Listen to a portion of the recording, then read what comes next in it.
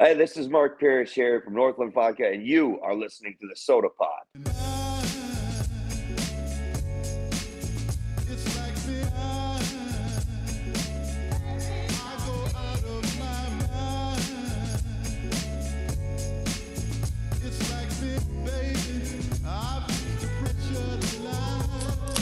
Hello, everybody, and welcome into another episode of MNCAA. I'm your host, Nick Maxon.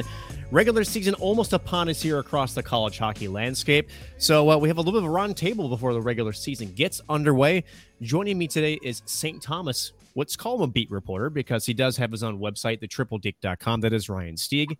We have Max Veach also joining us again for another year. He covers Minnesota Duluth, and Alex Micheletti, who covers everything, including, shall we say, different hairstyles. We'll just go that way. No, he covers Mankato here. A little frazzled. Most Minnesota State fans were this offseason. Maybe that's the hairdo. I see the mirror now. But gentlemen, before we talk college hockey, let's talk Twins baseball, because, I mean, can we not have nice things? We finally can after 18 straight postseason losses. It comes to an end tonight against the Toronto Blue Jays. And what do you know? Apparently the news was so dire that no one wants to hear about it. We lose Ryan Stieg right off the bat. So, Max, classic. I know, classic. In fact, oh, geez. You know what? Let's actually do this. Ryan, you're supposed to wait till after the recording is done to pop out like this. I mean, come on. Yeah, like my internet went briefly haywire, and I was like, oh, wait, I got to fix it. So, yeah. Story of the Twins postseason, so that they went away for a little bit more than just a blip. It was 19 years. 2004 was the last time the Twins had a postseason victory before tonight. Were you catching the game at all, following it on social media? And finally, right? Maybe that's just a big exhale. Yeah, I couldn't watch the game. I was mostly on social media is what I was following it on. That 3:00 start kind of threw me off a little bit, and I was in the middle of work, so I was unfortunate. But I kept tabs on it, watches Alex tweeting out highlights and stuff like that. So, yeah, that's all I got my information. Ryan, you're wearing a Pablo Lopez jersey underneath that the jacket because, yes, the weather is going to dip 40 degrees overnight. Only in Minnesota does that ever happen. But, Alex, speaking of Pablo Lopez, he comes into tonight's game wearing a Johan Santana jersey, and I swear to God, if you wouldn't have known the difference with how good he had an outing, 5 2/3 innings, 1 earned run before he was pulled. Just an outstanding start for the young Minnesota starter. Yeah, it gives you chills. I mean, to have that performance and to wear that jersey, I mean, you better have a good performance if you walk in like that. And so, yeah, it was pretty badass. I mean, they didn't really do any damage. There wasn't any hits that were close to like home runs. I mean, Michael Taylor made that jumping catch, but that wasn't going to be a home run. But I mean, he was electric. The crowd was awesome. You couldn't ask for a better performance. Max, because you know about offense. No, I'm kidding. UMD did not do great offensively last year.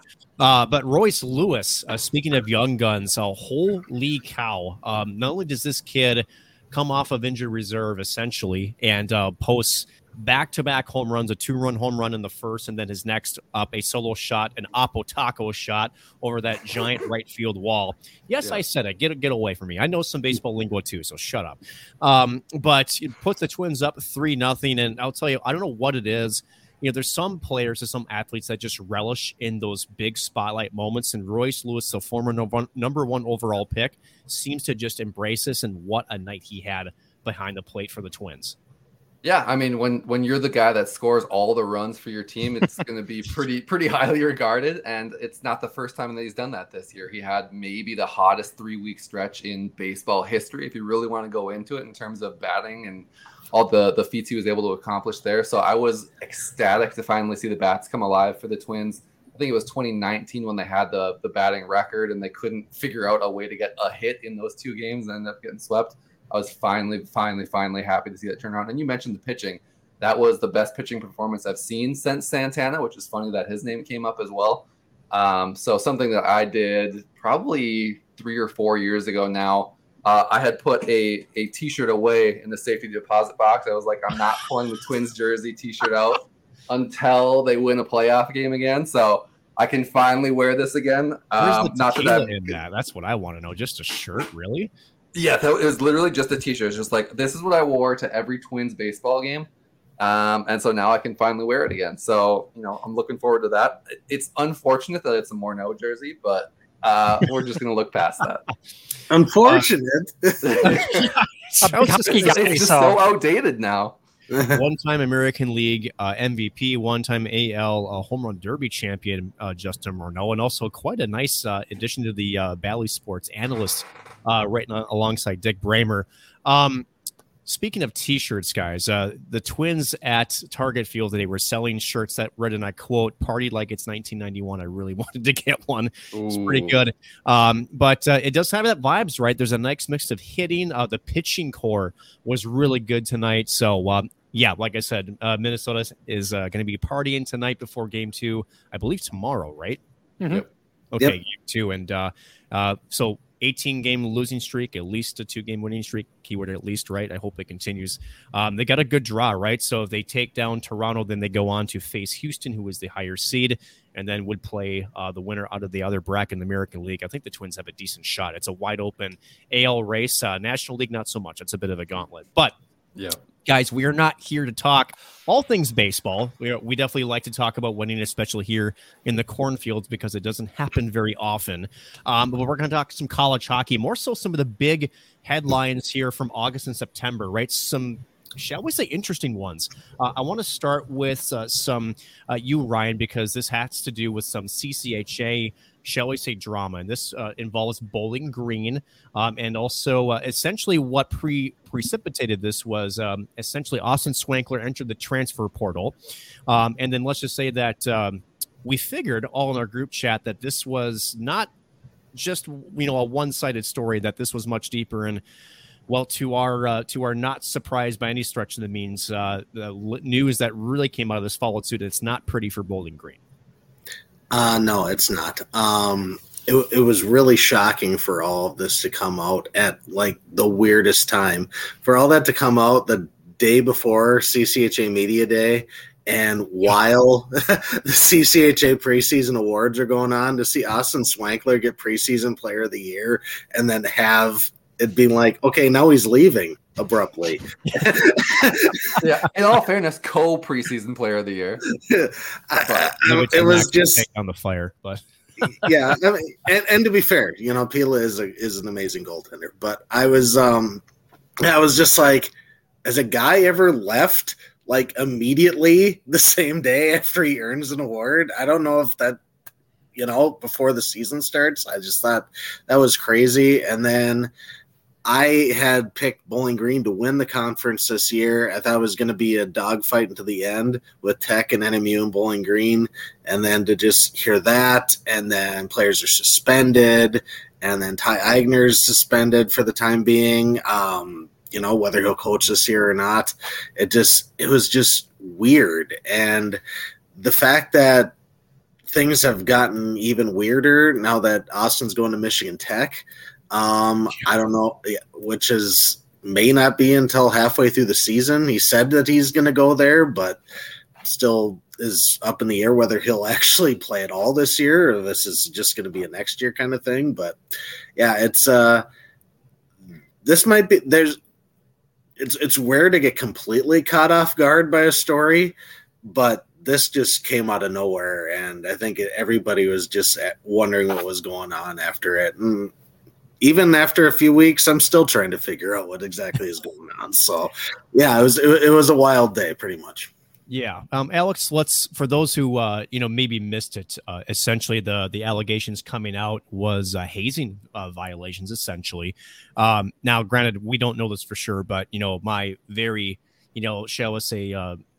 My mental take would be is this sort of like the team trying to bond with each other, go as far. Now, mind you, there was a lot of conversation on social media. In fact, a lot of finger pointing at Swankler as well. And he ended up coming out with a statement too, saying, "Nope, I wasn't part of this." And it's seeming to point the finger right back that says, "Nope, this is actually why I left." Was these things that are happening behind closed doors? Alex, what do you make of this? Yeah, it's tough because he got it from both sides. I mean, then you're seeing things that teammates weren't getting along with him, and so you don't know who to believe. It's going to be a he said, and lawyers are now involved. So it's tough because Ohio, if I recall, too. yeah, I mean, you got the head coach, and he makes a lot of money, and he doesn't want to lose out on his salary, and then you got other kids that are suspended, and we don't know who's suspended.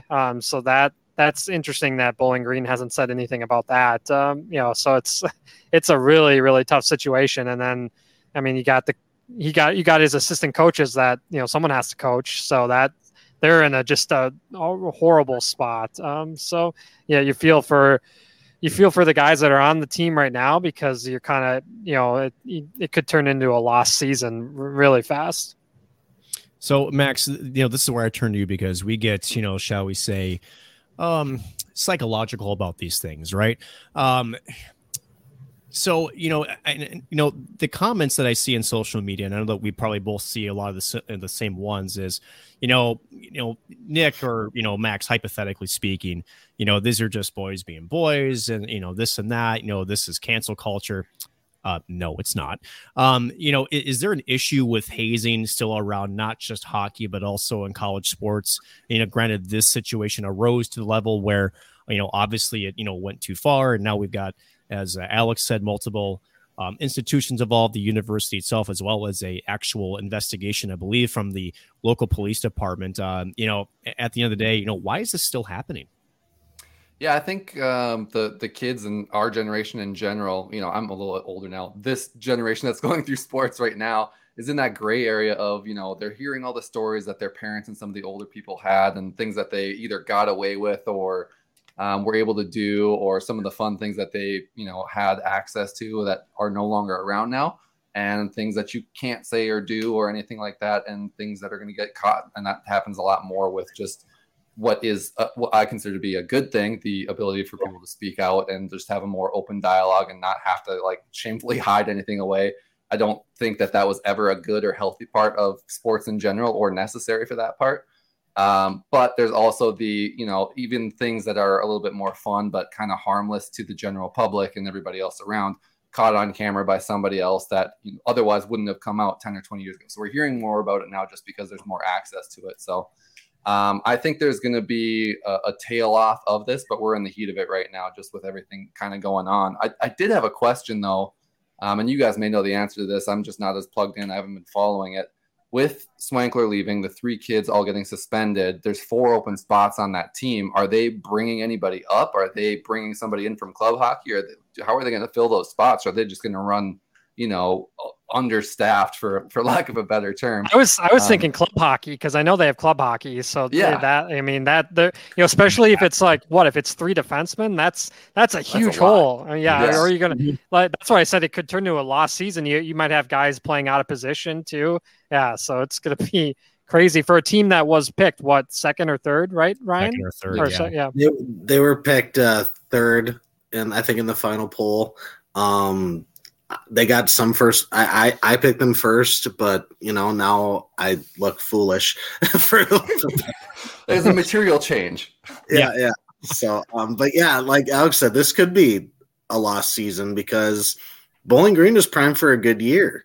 I thought they could make a run for the conference title. I thought they'd for sure get home ice, and now it's like Alex said, if you're going to club hockey to get players, it's like you might not even be 6th, 7th, maybe dead last in the conference, maybe, if that's what you're gonna have to resort to. So Ryan, is this similar to what St. Thomas did 3 years ago?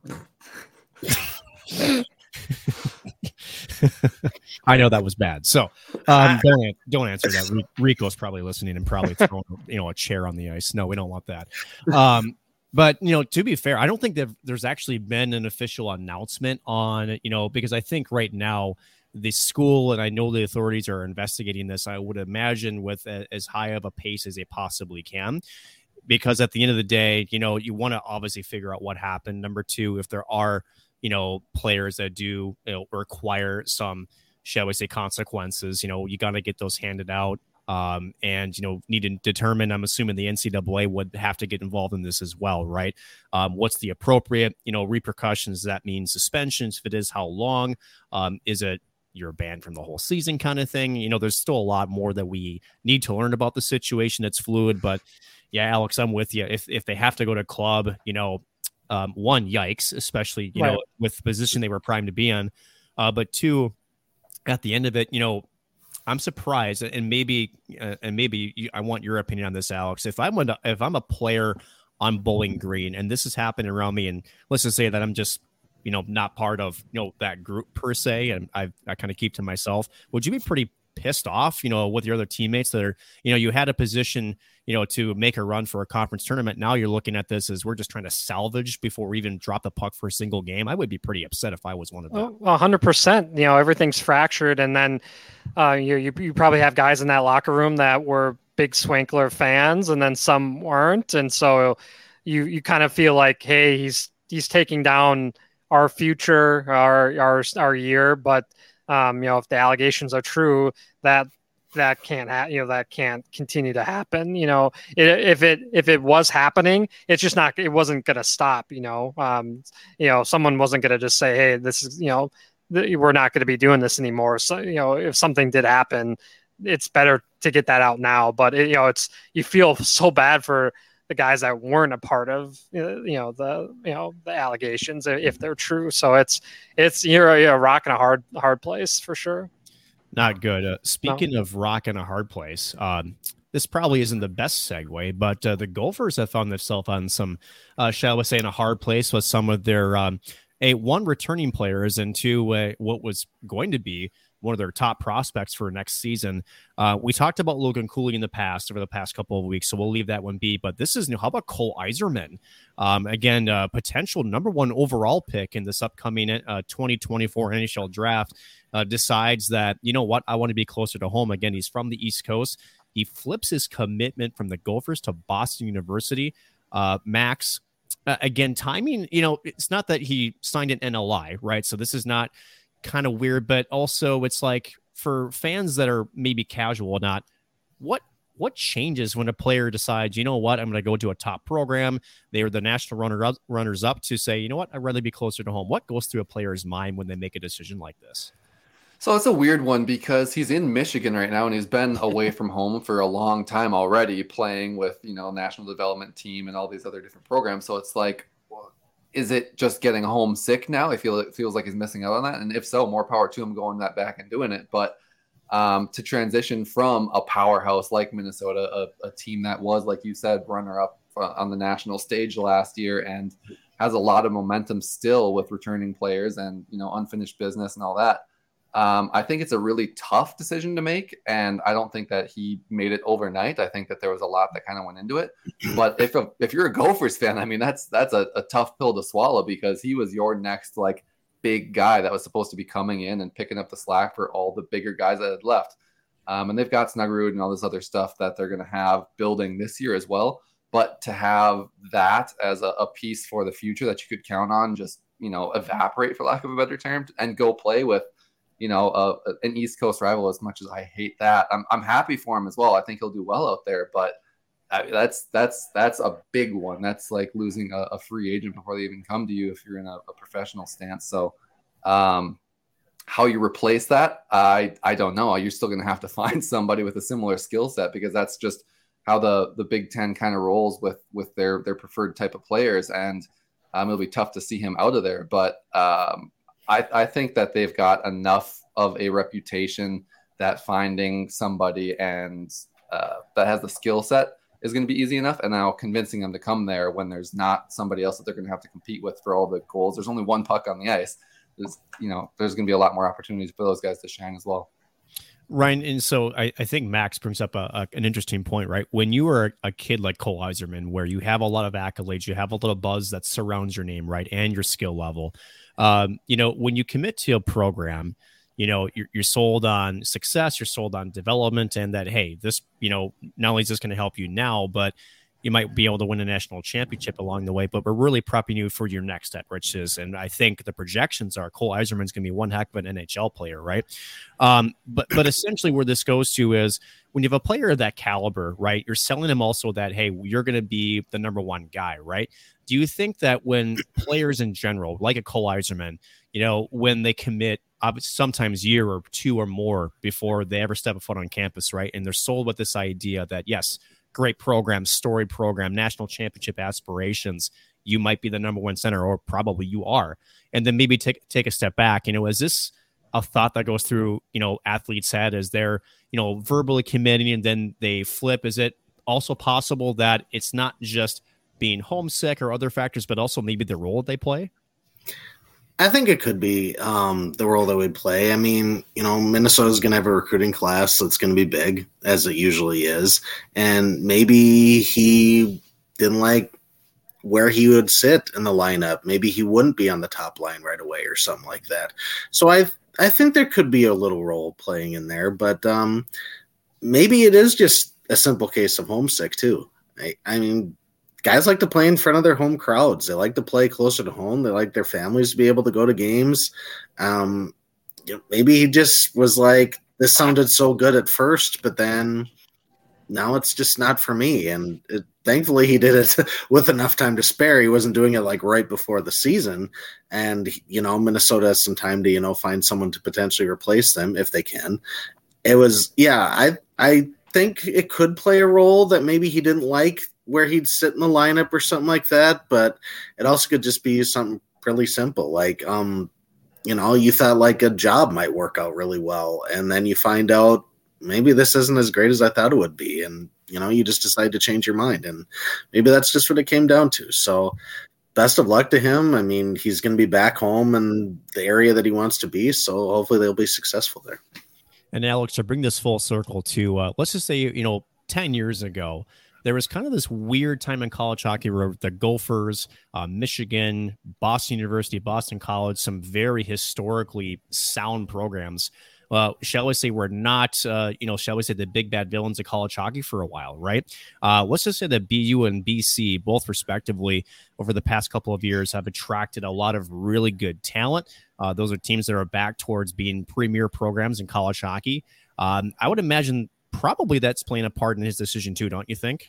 Oh, 100%. Yeah. It's, you see what BC's doing too. And so BU wants to jump back in and create that, East Coast war of college hockey, and college hockey is better when those two programs are elite. For past couple of years, they didn't even make the tournaments. And so now we're getting those rivalries back. You look at Harvard, we joke in our group chat that every day it seems like Harvard has like 18 commitments. You see all the different posts. It's crazy. So yeah, I mean, college hockey, it's the recruiting wars are just so fun to follow. And now you have to deal with NIL too. I couldn't even imagine being, these assistant coaches that grind and take flights to British Columbia. And then you think you have a solid commit, and then a team swoops in and steals a commit. So I couldn't even imagine being assistant coach right now, because head coaches they don't really get to recruit during the season. So you're relying on your assistants to be on the road. And so, yeah, it's only going to get more and more intense and interesting. And you're going to see, especially when, those kids are actually playing college hockey, those coaches are going to see each other after the games or before, and there's going to be some interesting conversations, when you see those decommits for sure. So, Max, I didn't give Alex Micheletti a copy of the rundown today, but he brought up exactly what I wanted to discuss next, which is the NIL, right? We sort of prefaced it a little bit, right? Minnesota, Michigan, Boston University, Boston College, right? These are bigger schools that got decent cash flow, right? We were warned last offseason by, I believe, an article from College Hockey News that NIL money hasn't really creeped into college hockey as of yet, but it's starting to, right? And to Alex's point, there's a concern with NIL money, and more so the effect on some of the smaller schools. At NCHC Media Day, had the chance to speak with a lot of the coaches, including Scott Sandlin, Chris UMD's head coach, very well respected. In fact, he's part of the college hockey, not rules committee, but basically the competition committee, I believe is what they call it. And one of the main themes that came out of Media Day from the coach's standpoint was the sustainability of these smaller schools, right? NIL money is going to complicate that a bit, right? Because at the end of the day, and I think especially we're going to see it on the front lines here in Minnesota, right? 6 Division I schools, all with, various, shall we say, levels of competition. St. Cloud, myself, and UMD, mostly Division II athletic schools. You have the U of M big Division I, Big Ten school. St. Thomas, also just making the jump. Minnesota State, another primary Division II school. So I guess, should we be that worried about NIL money and, potentially what some of that could affect on some of these smaller schools, including my Huskies and your Bulldogs? I think there certainly is going to be an aspect of that, and you are going to get those star players like an Eiserman or anybody that's on the national development team that's going to get headhunted, for lack of a better term, and offered these bigger contracts because they've already established a name for themselves on the national stage. For anybody that follows youth hockey that's coming up, other guys are going to have to make their name where they've got other opportunities, and that's where you're going to find a UMD or St. Cloud or somewhere like that that's willing to take a shot on a guy. Just because they're might be local or something like that. I think UMD has more people from Saskatchewan and Minnesota. They don't heavily recruit outside of the upper Midwest, and for the most part, we'll say. But I think that the money is going to be pretty evident, I would say, in 2 years, maybe 3. But next year shouldn't be that big of a deal. This year obviously hasn't been a massive factor.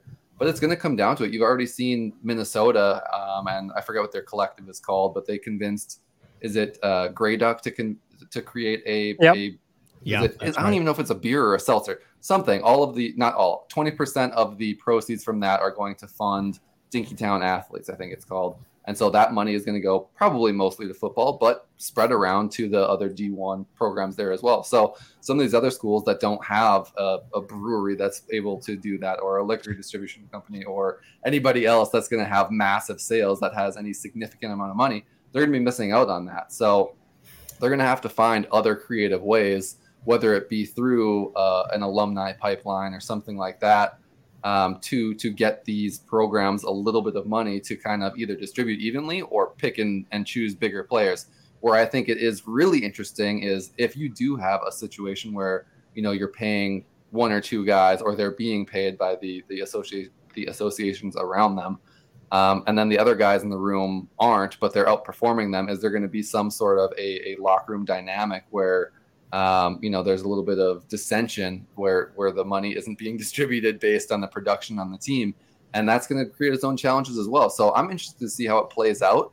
But you're absolutely right. The smaller schools, and I don't even think that St. Cloud and UMD are going to be as strapped for cash as some of the other schools like a Ferris State or Bemidji, if we're talking about even in-state as well. It's going to be a little bit more difficult for them to kind of create the funds if it comes down to bidding for players. So, yeah, it'll be interesting to see how it plays out for sure. And so, Ryan, this rolls perfectly into our final topic of our discussion on this episode, and that is we talked briefly with some of you about the NCHC and expanding, welcoming in Arizona State officially next season, 2024-2025. And I would bet essentially the size of the school, essentially the whitewash of what it was going to be the Pac-12. It's basically gone now. But Arizona State, huge student population, college hockey program for them, actually made money for them last year. They've got one hell of a building. It's NHL broadcast ready because, well, it's currently housing an NHL team, at least for the time being. But, put it all of it together, Ryan, and at the end of it, does it sort of make sense as to why the NCHC pulled the trigger on Arizona State now? And, am I onto something, or am I, on something? Maybe we'll split that way. I think it makes sense why they did it. I mean, Arizona State may not be like Big Ten level. They're not like Notre Dame or something like that, but they're one of the biggest. Big Ten told them no. Yeah. Essentially, they had him in their like conference schedule for 2 years, and was basically saying, "Hey, we're good enough to compete," and they never offered him an invitation to join the Big Ten. Was that academics? What's that?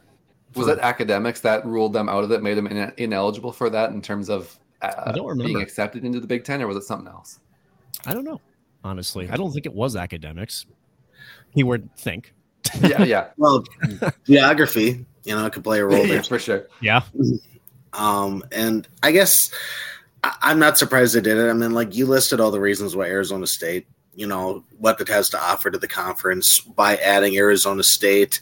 A lot of the teams in the NCHC are, D1 schools, but they're not.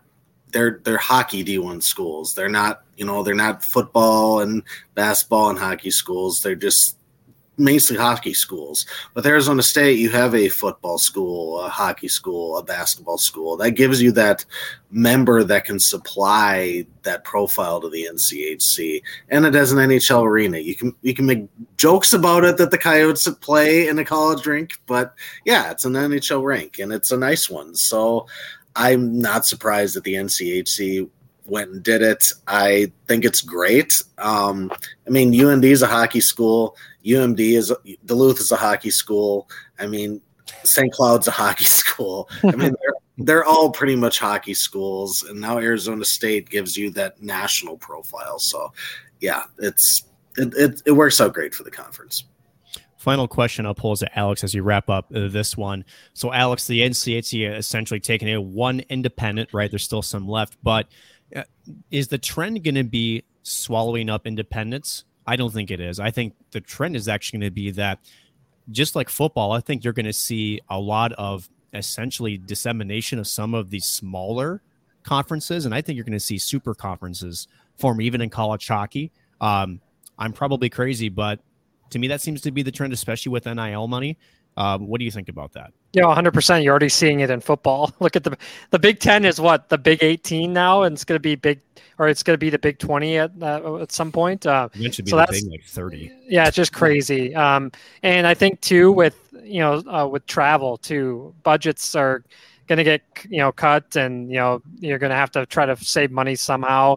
You take a look at St. Cloud, the enrollment continues to drop. And so, situations like that too. Where are you going to find the money? And so, just putting schools in in geographical spots, in conferences makes so much more sense. If it wasn't all about money with the Big Ten, the WCHA should go back to what it was. But probably that won't happen. But this is Alex, not Pat, right?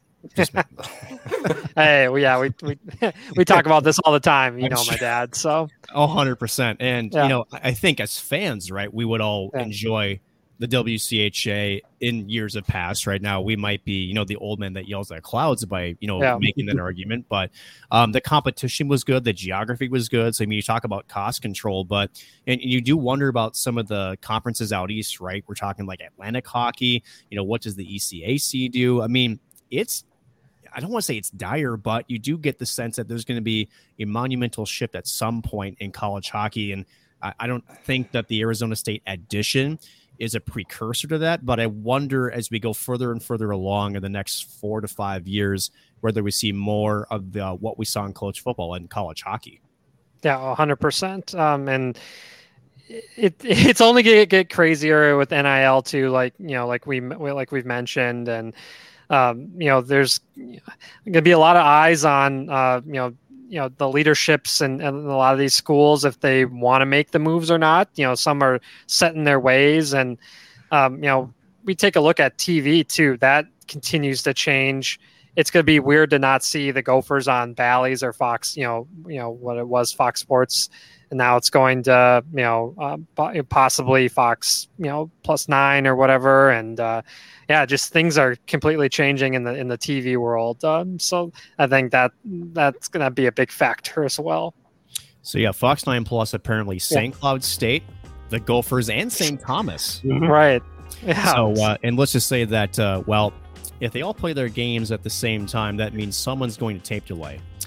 So or maybe some. So it's I think the bidding wars, right? And I think that's sort of the next sort of step in this process, right? And we won't talk about it this week, but I think that's the fear now is with the Bally situation more specifically, right?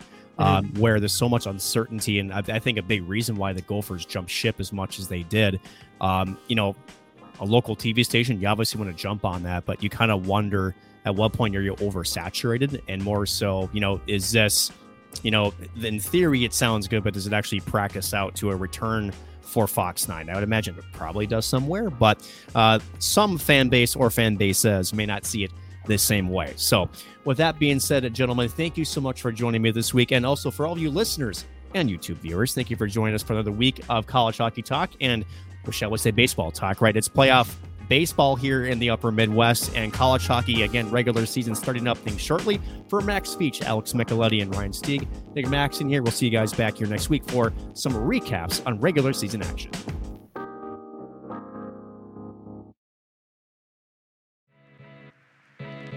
Join us for another week in the den of Huskies Warming House podcast action. Nick and I don't just work the MNCAA scene, we have our own show too, with new episodes every week. Find us on Apple Podcasts, YouTube, and everywhere you enjoy your favorite hockey podcasts. If you can find the Soda Pod, you can find us there too, along with CenterIceView.com and Huskies Illustrated.